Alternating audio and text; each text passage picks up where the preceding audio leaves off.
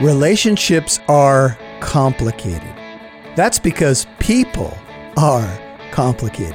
And as King David returns to his throne in 2 Samuel 19, and Mephibosheth returns to him, we will see another complicated relationship, and David have to work through it. And that's what we have to do. We have to work through some of our relationships to make them better, to get clarification, to get to the truth. We'll find out more about how David handles that today on Walk in Truth. Welcome to Walk in Truth with Michael Lance. Walk in Truth is a ministry of Living Truth Christian Fellowship. It's our goal to build up believers and to reach out with God's truth to all people. And now, here's Pastor Michael. David wrote many of his psalms in the midst of his pain. This is an incredible psalm, and it says, "To thee, O Lord," Psalm 25:1, "I lift up my soul. O my God, in thee I trust. Do not let me be ashamed. Do not let my enemies exult over me. Indeed, none of those who wait for thee will be ashamed. Those who deal treacherously without cause will be ashamed." Verse 4. "Make me know your ways, O Lord. Teach me your paths. Lead me in your truth and teach me, for you are the God of my salvation. For thee I wait all the day. Remember, O Lord, thy compassion and thy loving kindnesses, for they have been from old. Do not remember the sins of my youth or my transgressions. According to thy loving kindness, remember thou me, for thy goodness' sake, O Lord. Good and upright is the Lord, therefore he instructs sinners in the way. He leads the humble in justice, and he teaches the humble his way.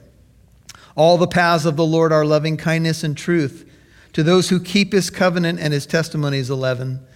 "For thy name's sake, O Lord, pardon my iniquity, for it is great. Who is the man who fears the Lord? He will instruct him in the way he should choose. His soul will abide in prosperity. His descendants will inherit the land. The secret of the Lord is for those who fear him, and he will make them know his covenant. My eyes are continually toward the Lord, for he will pluck my feet out of the net.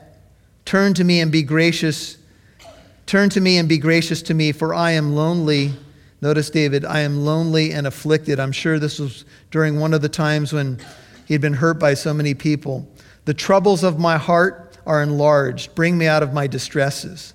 Look upon my affliction and my trouble and forgive all my sins. Look upon my enemies, for they are many, and they hate me with violent hatred. Guard my soul and deliver me. Do not let me be ashamed, for I take refuge in thee. Let integrity and uprightness preserve me, for I wait for thee. Redeem Israel, God, out of all his troubles." And then if you turn to Psalm 68, verse 4, Psalm 68, verse 4 says, "Sing to God, sing praises to his name, lift up a song," 68:4, "for him who rides through the deserts, whose name is the Lord, and exult before him. God," 68:5, "is a father of the fatherless, a judge for the widows, is God in his holy habitation. God makes a home," notice, "for the lonely. He leads out the prisoners into prosperity. Only the rebellious dwell in a parched land." If you think about David's relationships back to 2 Samuel 19, you can put some names on your notes: Saul, Jonathan, Michael, Abigail, Bathsheba, Uriah, Joab, Absalom. And there could be many, many more. And as faces and names flashed across David's mind, some of those people were gone. Some of those people were now his enemies, and he had to think about these relationships. Mephibosheth is another one. It says of the Messiah that he was a man of sorrows and acquainted with grief. Think about Jesus. Think about his relationships with his disciples. People who said, "I'll follow you wherever you go," and then the next thing he'd turn around and somebody was stabbing him in the back. Judas. So life can be complicated, and Jesus understands what complicated relationships look like. And he's pictured really, I think, in David's response to Shimei, where he did not repay evil for evil and insult for insult. As tempted as I am to do that when I'm wronged, to fire back and to say, "You want to know something? Let me tell you something." "Oh, yeah?" But that doesn't get us anywhere. So let's take a look at the next person who approaches David. This is a man named Mephibosheth. It's in 19:24, 2 Samuel. Call him another surprise visitor. Then Mephibosheth, the son, he was actually the grandson of Saul. There's no word for grandson, so it just says son of Saul, came down to meet the king. He had neither cared for his feet nor trimmed his mustache, nor washed his clothes from the day the king departed until the day he came home in peace. The next relationship interaction, very touching with King David as he's going back to be restored to the throne, is a young man named Mephibosheth. Mephibosheth was lame in both his feet, and David had adopted him into his own home. Mephibosheth ate at the king's table. Literally, David adopted him into his family, and David did this because of his love for Mephibosheth's father, who was Jonathan. Jonathan, now dead, was a good friend. Some of you have lost good friends. They're now gone. And David loved Jonathan so much that he wanted to show kindness to someone left in the family. And so Mephibosheth was that man. He was lame in both his feet. He had an accident when he was a little kid. And David invited him in, and he took care of him as if he were one of his own. But then something happened. And David was in his own despair. If you go back to 2 Samuel 16, here's the backstory. David had left Jerusalem. Absalom is trying to take David's throne, 2 Samuel 16:1. David had left the city, and when David had passed a little beyond the summit, 16:1, behold, Ziba, the servant of Mephibosheth, met him with a couple of saddled donkeys, and on them were 200 loaves of bread, 100 clusters of raisins, 100 summer fruits, and a jug of wine. The king said to Ziba, 16:2, why do you have these? And Ziba said, the donkeys are for the king's household to ride, the bread and summer fruit for the young men to eat, and the wine for whoever is faint in the wilderness to drink. And the king said, and where is your master's son? Simply put, where is Mephibosheth? David had to quickly leave the city, and he was wondering, where is my adopted son, if you will? And Ziba said to the king, behold, he's staying in Jerusalem, for he said, this is what he said today, today the house of Israel will restore the kingdom of my father to me. So the king said to Ziba, behold, all that belongs to Mephibosheth is yours. And Ziba said, I prostrate myself, let me find favor in your sight, O my lord, the king. David, in his distress and anguish, he had taken Mephibosheth into his own family. And he asked the question, you've got stuff that belongs to Mephibosheth. You've got donkeys and you've provided all these goods. And I know you're a servant, so this came from him. Where is he? Where is my adopted son? Oh, this is what he said. He said, hey, today the kingdom will be restored to me. I'm going to take the throne now. Can you imagine how David must have felt? What? The young man that I brought into my house to adopt him and show him kindness is now turned his back on me in my moment of distress.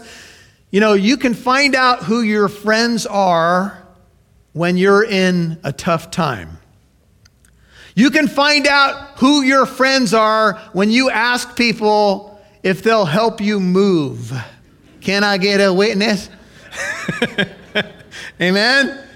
That's usually when you say, I'm so glad I sold that truck. I can't help you out. I just have a little car. I'm sorry. Right? And David had to be devastated. But what David didn't know was that Mephibosheth was devastated. In fact, from the time that David left Jerusalem, Mephibosheth was a mess. Mephibosheth went into a spiral. He did not look like a man who was trying to take the throne. He looked like a man who was broken and depressed. In fact, his outward appearance, not shaving, not taking care of his feet, not washing his clothes, what it showed was that he was a broken man. And sometimes when someone's depressed, they stop taking care of themselves. What is happening on the inside often comes out on the outside. So Mephibosheth shows up, and David, the last thing that he heard about Mephibosheth was that he had bailed on David and said, "Oh, good, now I can take the throne for myself." Jesus said, "The attendants of the bridegroom cannot mourn as long as he's with them, can they? But the days will come when the bridegroom is taken away from them, and then they will fast." Matthew 9:15. And Mephibosheth becomes a picture of a servant of the king who's bummed that he's not there. Mephibosheth's appearance showed that Ziba was lying. Have you ever had someone tell you a lie about a friend and you believed it, maybe because the outward way that you could weigh the information verified the story, but you didn't have all the facts? John 7:24 says, "Don't judge according to appearance, but judge with a righteous judgment." Trials are not a good time to make significant decisions. And what David did in the midst of the trials, he gave Ziba all that belonged to Mephibosheth in a moment of anger, in an impulse decision, reacting to a lie.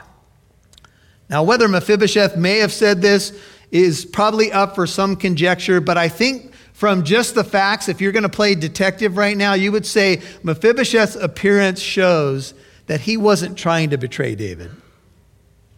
He wasn't trying to bail on David, but David was told a lie. David believed it and made a snap decision. And when we make snap decisions without all the information, we normally get ourselves in trouble. We hear one side of the story. You come home, the lamp is broken. One of your little angelic children come up to you, "Daddy, Daddy, what happened to the lamp?" "That brother of mine, Daddy." Right? "Oh, I'm going to break that kid." I was going to say kill, but that's just a metaphor anyway. Hey, listening family, if you're new to Walk in Truth, my name is Michael Lance. I'm the senior pastor of Living Truth Christian Fellowship in the city of Corona in Southern California. Hey, recently I've written a book called Suit Up, Putting on the Full Armor of God. It shows you how to put on what God has provided so that you can stand strong in the spiritual battle and stand strong against temptation with the resources that God provides. This book is available at the store at walkintruth.com. Go to walkintruth.com, click on the store, click on the book. I'll get you a signed copy, and your donation will help support Walk in Truth and help us reach out to more people. Again, the book is Suit Up, Putting on the Full Armor of God, available at walkintruth.com. That's walkintruth.com. The attendants of the bridegroom cannot mourn as long as he's with them, can they? But the days will come when the bridegroom is taken away from them, and then they will fast. Matthew 9:15. And Mephibosheth becomes a picture of a servant of the king who's bummed that he's not there. Mephibosheth's appearance showed that Ziba was lying. Have you ever had someone tell you a lie about a friend and you believed it, maybe because the outward way that you could weigh the information verified the story, but you didn't have all the facts? John 7:24 says, "Don't judge according to appearance, but judge with a righteous judgment." Trials are not a good time to make significant decisions. And what David did in the midst of the trials, he gave Ziba all that belonged to Mephibosheth in a moment of anger, in an impulse decision, reacting to a lie. Now, whether Mephibosheth may have said this is probably up for some conjecture, but I think from just the facts, if you're going to play detective right now, you would say Mephibosheth's appearance shows that he wasn't trying to betray David. He wasn't trying to bail on David, but David was told a lie. David believed it and made a snap decision. And when we make snap decisions without all the information, we normally get ourselves in trouble. We hear one side of the story. You come home, the lamp is broken. One of your little angelic children come up to you, "Daddy, Daddy, what happened to the lamp?" "That brother of mine, Daddy." Right? "Oh, I'm going to break that kid." I was going to say kill, but that's just a metaphor anyway. So, and then the other kid comes and he's got a better version of the story and got a few facts, and And sometimes we discipline or we react and we don't have all the facts, and then we're a little embarrassed when the other side of the story is told. And so it was, back in chapter 19, verse 25, when he came from Jerusalem to meet the king, that the king said to him, and this had to be hard for Mephibosheth to even get to this location because he was lame. And David asked a natural question. He's probably surprised to see Mephibosheth, and he said, why? 25, middle of the verse. Why didn't you go with me, Mephibosheth? And he answered, "Oh, my lord the king, my servant," he's talking about Ziba, "deceived me. For your servant said, I will saddle a donkey for myself that I may ride on it and go with the king because your servant is lame." Here's what appears to be the situation. Mephibosheth wanted a donkey saddled. He was lame. He was waiting on the servant, and the servant saddled the donkeys, got the provisions together, and took off without Mephibosheth. And why do you think Ziba did that? Probably because if he could meet the king in his distress, it'd be a good career move for him. And he knew if he left Mephibosheth behind and there was nobody in the house, there would be nobody to help him get to the king. And he could tell a lie about him and position himself to climb the corporate ladder. Because we know people don't do that today. They don't whisper in the boss's ear about, this is what's happening with so-and-so. Maybe somebody lied about you at work and they got the position and you're like, Lord, how could this be? But let me say to you, the truth eventually comes out. People who weave a web of lies usually end up being caught in their own web. So take courage if that's you. David made some assumptions, and Mephibosheth now is straightening out the king. He said, moreover, he has 27 slandered your servant. He lied about me to my lord the king. But my lord the king is like the angel of God. Therefore, do what is good in your sight. You're like an angel to me. You took me into your household.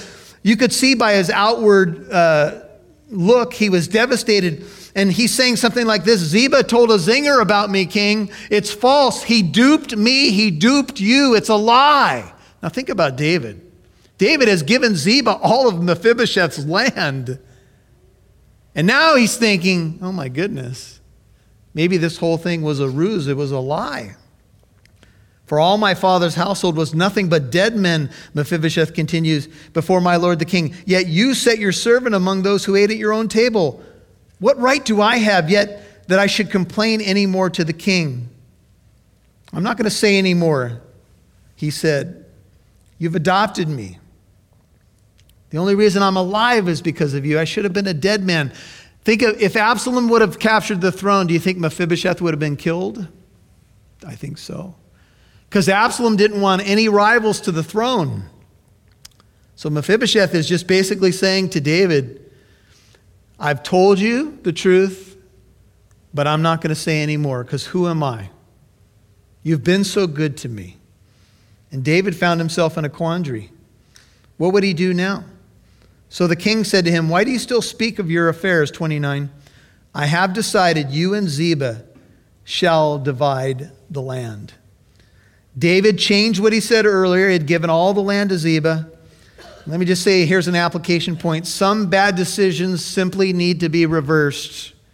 If you made a bad decision in the past and you can reverse it, don't be too ashamed to change it.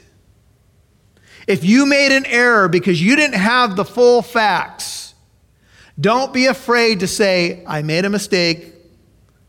I'm going to reverse my decision.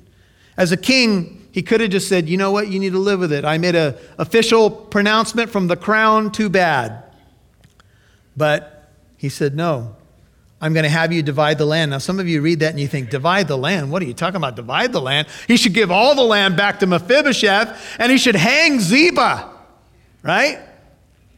What's David doing here? We don't know for sure, but he may be testing Mephibosheth. I want you to turn, there's a passage in 1 Kings. It's right, okay? Just the next book to the right. Check this out. 1 Kings 3:16.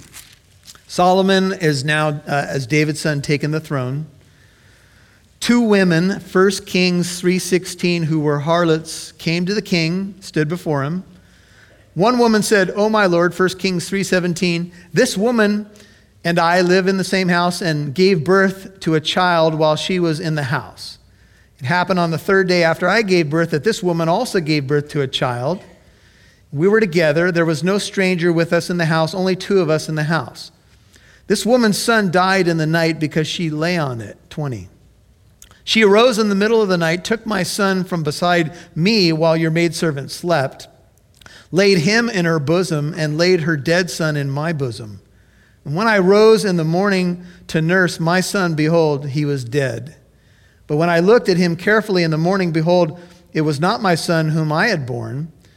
Then the other woman said, 'No, for the living one is my son, and the dead one is your son.' But the first woman said, 'No, for the dead one is your son, and the living one is my son.'" Almost sounds like your children in the back seat. "Thus they spoke before the king. 'No, yeah, no.' Then the king said," 23, "The one says, 'This is my son who is living, and your son is the dead one.' The other says, 'No, for your son is the dead one, and my son is the living one.' The king said, 'Get me a sword.' So they brought a sword before the king, and the king said, 'Divide the living child in two. Give half to the one and half to the other.' The woman whose child was the living one spoke to the king, for she was deeply stirred over her son, and said, 'Oh, my lord, give her the living child, and by no means kill him.' But the other said, 'He shall be neither mine nor yours. Divide him.'" Wow. Then the king answered and said, "Give the first woman the living child. By no means kill him. She is his mother." And when all Israel heard of the judgment which the king had handed down, they feared the king, for they saw that the wisdom of God was in him to administer justice. Back to 2 Samuel. Is it possible that Solomon, using the same tactic as David, said, "We're going to divide the land," to see what Mephibosheth would say? If Mephibosheth made a big deal about it, maybe that would reveal his heart. There are so many situations where families get into debates and arguments about property and possessions. And if you put possessions above people, you will not have healthy relationships. And it is sad that many people who end up with a loved one dying, they get in fights over the will, and it is very sad. And I'm not saying people don't have legitimate gripes about, what should take place here, but it reveals people's hearts in these moments. And I think David maybe was trying to find out about Mephibosheth's heart. And Mephibosheth would tell the king that he didn't care about the land. Verse 30, back in 2 Samuel 19, he said to the king, "Let him even take it all. I don't care." 30, "Since my lord the king has come safely to his own house, I don't care about the land. I don't care about the stuff. You were taking care of me anyway. Let him have it. I don't care." What do you think that meant to David's heart? He probably said, now I can see that you're telling the truth. Maybe David was a bit stunned, but Mephibosheth was restored. We need to remember these lessons. Now, there's a third visitor that comes to the king, verse 31. His name is Barzillai. He made a form of pasta back in the day. It's a kind of a squirrely little small, just kidding. Anyway. Now, he was a Gileadite, and he had come down from Rogelim. They made things that helps your hair grow back. Just kidding. And he went on to the Jordan with the king to escort him over the Jordan. Barzillai, by the way, if you look it up in Hebrew dictionaries, lexicons, means iron-hearted or Iron Man. I'm not kidding. Barzillai's name is Iron Man. Woo! Everything comes from the Bible. People just don't know. Okay? And he was 80. How about an 80-year-old Iron Man? Gotta love it, right? Those Iron Man competitions are pretty cool. I was telling a group, and I'm not sure if it was this group but about an Ironman competition where there was a father and a son, and the son was handicapped, and he really can't talk or walk. He speaks through a computer, and his dad pulls him in Ironman competitions. He'll ride a bike with his son on the back. He'll pull him in a boat for the swimming portion. And he runs and pulls his son. And his son put into the computer, when my dad is running, it feels like I am. And the dad's, I think, in his 50s or 60s, and he's a stud. Calves are just, right? And it's just such a beautiful story. Well, Barzillai, when he was very old, look at verse 32, being 80 years old, and I'm sorry if you're close to 80, but that's what the Bible says. He had sustained the king while he stayed at Mahanaim. He was a very great man. ESV, NIV says he was a wealthy man. And he shows up. Now, it had to be a hard trip for him from Rogelim to this location because he was 80 and it was hard to travel. But he had sustained the king. In fact, in an earlier chapter, just to get the backstory, 2 Samuel 17:26, take a peek. 17:26, it says, Israel, Absalom camped in the land of Gilead. 2 Samuel 17:27. Now, when David had come to Mahanaim, Shobi, the son of Nahash from Rabbah, of the sons of Ammon, Machir, the son of Amiel from Lo-debar, and Barzillai, the Gileadite from Rogelim, brought beds, basins, pottery, wheat, barley, flour, parched grain, beans, lentils, parched seeds, honey, curd, sheep, cheese of the herd, for David and the people who were with him to eat, for they said, the people are hungry and weary and thirsty in the wilderness. Barzillai was an awesome guy. Iron Man.